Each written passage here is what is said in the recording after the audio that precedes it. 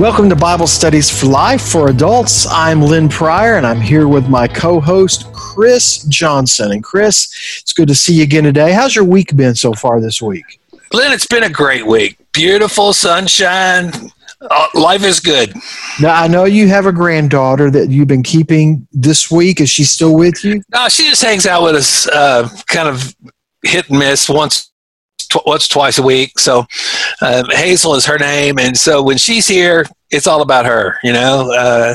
I still work, but I give a lot of time and attention to Hazel. So it's good. fun. Well, good. And Hazel's not with us today, but Amber Vaden is. Amber is she is our content editor for the Daily Discipleship Guide. And Amber, thanks for joining us for this podcast. Yes, thank you for having me. I'm sorry I'm not Hazel, because that would be a bonus. Well, and you know, it's always good to have somebody give you their undivided attention. So we are in a study called All In. We're focusing on what it means to be a follower of Jesus, to be committed to following Him, and committed. Today we're going to talk about being committed to His Word. Our writer for this series is Matt Carter, and Matt mentioned in the intro that there was a time not too long ago when there was a need for teachers, so that there were emergency teaching certificates where underqualified teachers came to teach in the public schools. And so there were sometimes a sense of tension, because sometimes people in classrooms, students in classrooms, knew more about the subject matter than the person that was teaching the class. They were just kind of filling in. Right. But we are in a season where subject matter experts are everywhere on the internet. I was thinking that, you know, we've discovered the Food Network app, and so all of a sudden there's all of these apps and recipes for different types of food, and there are multiple types of recipes for we were looking for glorious morning muffins, so we've seen about 8 or 10 different variations of that, where subject matter experts offer these things to us, and it's great resource. You guys had any of those experiences? Yeah, so I think there's just no shortage of content available to us in any number of outlets. So podcasts, news reports, books, all of these now are even available, you know, on our phones or our tablets. So we don't even have to go places to access that any number of resources that would teach us things and tell us how to do things. So it feels like it can almost be overwhelming. I'm as I look at things, I'll save an article to read later, and you know, just full disclosure, I almost never go back and read them because there's so many. I mean, it's how do you make time? It's just so many things to give your attention to in a single day. So how do you do that? So have you recently used some type of streaming device or to teach you how to do something like a YouTube video or something like that? Yeah, well, so what I have noticed, you know, back a few months ago, everything in our communities changed because of coronavirus, and one thing in my neighborhood that changed is that our gym closed, and so you couldn't obviously go to a gym. That was not a safe thing to do at the time, and so I got this notification that the gym was closed, but I could stream. They did these workouts. I could stream the workout to my Facebook and do a workout at home because we couldn't, you know, go into the physical location of the gym, and so. Yeah, there's no, you don't have to look far to find resources that teach you how to do things or show you how or come alongside you as you learn new things. That's true, Amber, but I have discovered not every resource out there is the best one to listen to. That's what I love about YouTube. It doesn't matter what you're wanting to do. There's some guy out there who's made a video about it. And so you both know I do a lot of on Saturdays, I like to do some woodworking. So I've done my share of watching videos over time, and I think I'm pretty good at what I do. So every once in a while I'll get on a video and about something I want to see, but because of some of the other things he says, things I know about, I realize this guy really doesn't know what he's talking about. And so I just kind of shut it off at that point. But to use this as a segue, we're talking about being committed to God's Word. And so even though there's a plethora of sites out there you can go to for advice, for guidance, not all of them are good to go to. Yeah, we want to see in this passage as we get into Psalm 119 is God's Word is always a trustworthy place to go. I mean, that's really the whole point of our Bible study, is to see trustworthy guidance for my life, for all of life, is found in God's Word. And so I mentioned we're going to be in Psalm 119. Let me just read the first verse here. How happy are those whose way is blameless, who walk according to the Lord's instructions. Wow. Yep. Thank you for reading that. So I think one key word in this verse that needs a little bit of attention is the word happy. Yes. So we know that, it says happy is the person. We know, so this word means many things to us today. Lots of things make me happy. But the original Hebrew term carried the idea of being fully satisfied. So even though the CSB uses the word happy, we would do well to really understand and kind of dig into that word a little to see that it means the idea of being fully satisfied. So Jesus, he used a similar word in the Beatitudes when he said, blessed are the poor in spirit, blessed are those who mourn.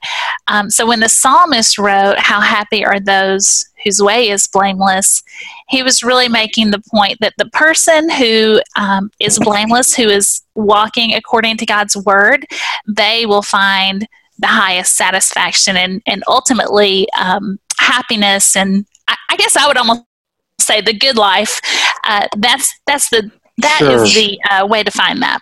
But in a lot of the translations, just they even skip the word happy and they go to the church. Well, I'm gonna call it the churchy word, the word blessed, as we typically see in the Beatitudes. Blessed are the poor in spirit, blessed are the meek.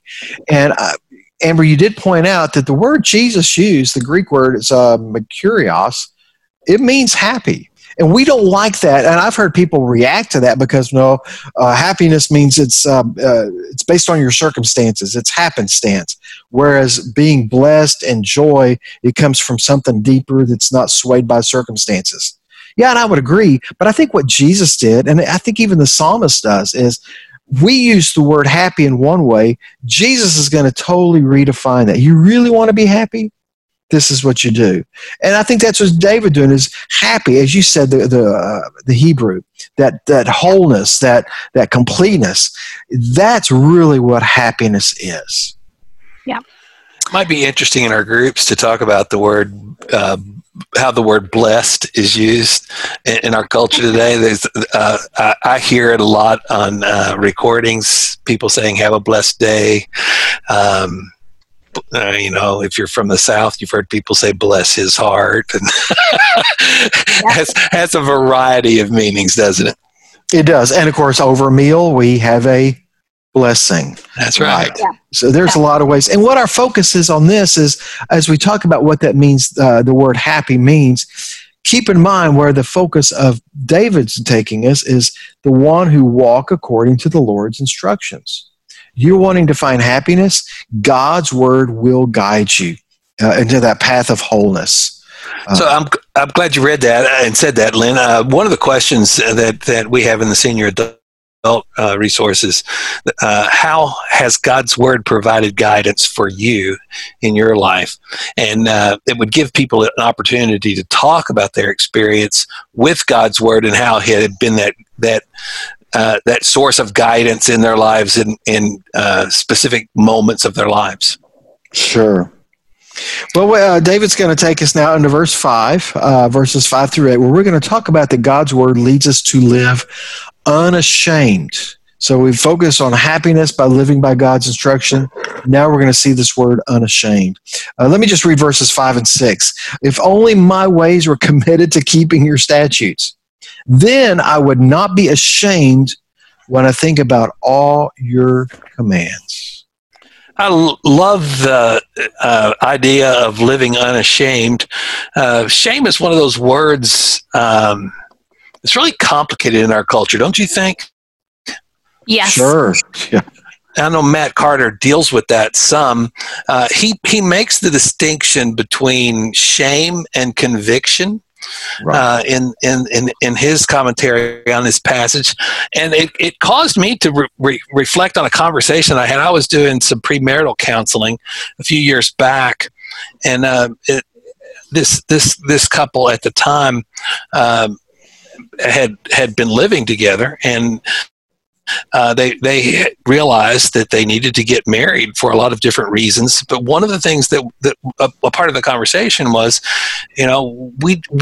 we haven't done this out of a sense of shame, but we have done this because we've looked at God's word and we've asked God, and we have a sense of conviction that this is what we should do to be obedient, to follow Christ. We need to get married. So it was interesting in that conversation to hear someone say, we weren't shamed into this. We just sensed that God was showing us that what we needed to do was to do this. So it was interesting for me to look at this passage in light of that conversation. And Matt Carter, in his writing here, he makes this real simple distinction that shame, Satan uses shame as a way to pull us away from God. God uses conviction in order to bring us back to him. So while we're doing Matt Carter quotes, one of the things that he said was the greatest weapon against Satan's plan to get us to sin and to bury us in shame, the greatest weapon we have available to us is obedience to God's word. Right. So it's a great reminder. Yeah, right. I have that underlined in my study as I was preparing. I thought that is powerful and just such a clear explanation. I think it's really helpful because we're going to sin, we will, but to understand that we are not without some tools to really try not to sin, and one of those is God's word and our willingness to obey it. Good. And Amber, that is an excellent segue to the next verses. Verse 9, how can a young man keep his way pure? By keeping your word. I have sought you with all my heart. Don't let me wander from your commands. I have treasured your word in my heart so that I may not sin against you.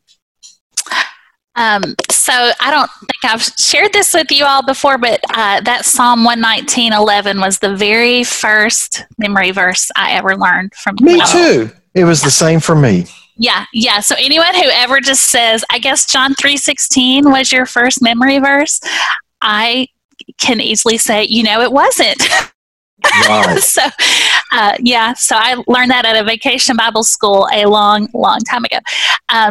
So that's a special verse to me. So this is a good one. It just reminds us of the treasure that God's word is. He said, I have treasured your word in my heart. So in the Bible study, it talks about the Hebrew word for treasured. It carries the idea of something that has great value, that's been hidden away or hoarded. It's the picture of buried treasure. And I think that's just such a neat image to think about God's word that way. That it is of such value that it should be protected, kept, treasured. It is our treasure. One of the questions that I noticed as I was looking at questions for this study was to ask the people in their group, how has treasuring God's word resulted in change in your life? So my hope is that the questions will be teaching opportunities that will give people a chance to talk about their experiences with God's word, how God's word has kept them from sin. That's great. Yeah. All right, so there's our emphasis there that God's Word gives trustworthy guidance for all of life. It keeps us from sin. It guides us.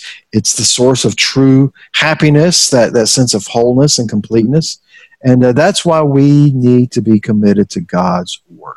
Thanks, Lynn. And this is why we do this podcast, and this is why you listen to it, is because you have made a commitment to knowing God's Word, and many of you teach God's Word and know the value of God's Word. So when Amber was describing God's Word as a treasure, something that I think most of the people who are listening to this podcast have that deep appreciation for the value of God's Word. And so we want to thank you for that commitment.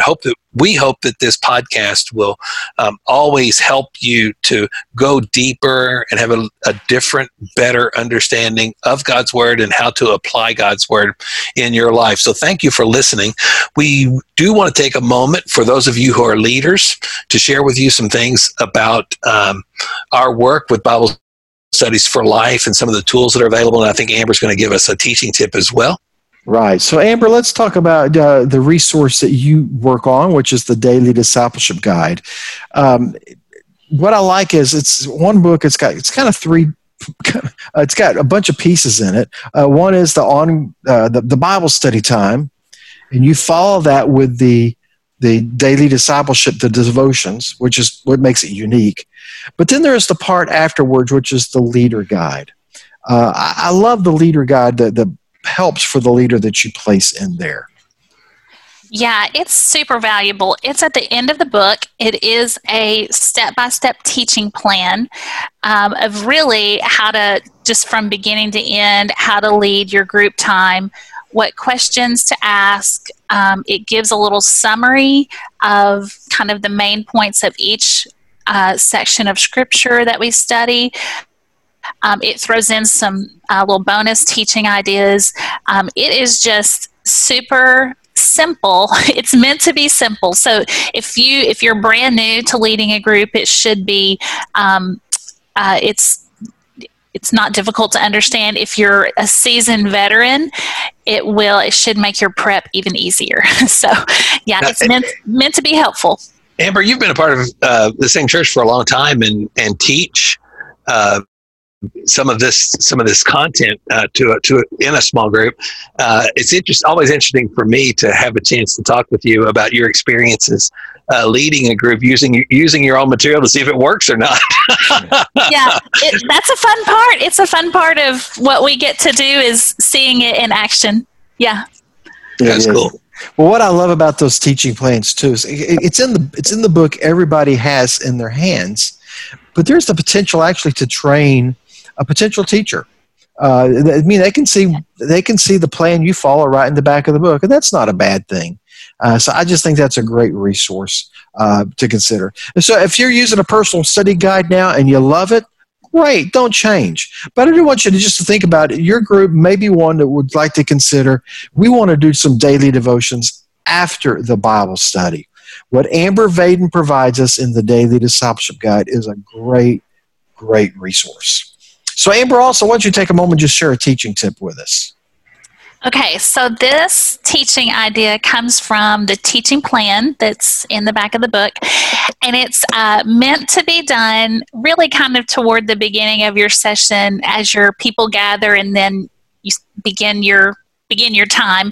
But before they come, so a few days before your group is to meet, send out, however you connect with your group, send out a text or an email or however you do that, and invite them to come ready to prepare a scripture verse that's been meaningful to them. It will be voluntary. Put that in there because some people, this might not be in their comfort zone. So they may not come that Sunday. Yeah. Let them know it's voluntary. But invite them to come. And then, so at the beginning of the lesson, open up the time and say, if you came prepared to share a specific Bible verse that has been meaningful to you, now's your time to share it. And they may just share the verse and not talk, or they might share a bit about what led them to that verse. And it's just, it's an opportunity to build some relationships in your group. It's an opportunity for some of your ones who are willing to talk. It's an opportunity for them to really express a little bit of a testimony to the Lord. It's good practice for them. And then for the ones who really would just prefer to listen, and that's fine, because there will be some of those, it still is valuable because they're hearing how God is working in your group. It makes your group closer, I think, and it just allows us to be the church in real life. Thanks for that tip, Amber. I appreciate the fact that you've given us some kind of hands-on opportunities to see what would help you this week in your teaching tips. So thanks for doing that. Again, we want to thank all of you for listening to Bible Studies for Life Adult podcast. We hope this has been beneficial for you, and we look forward to you being with us next week.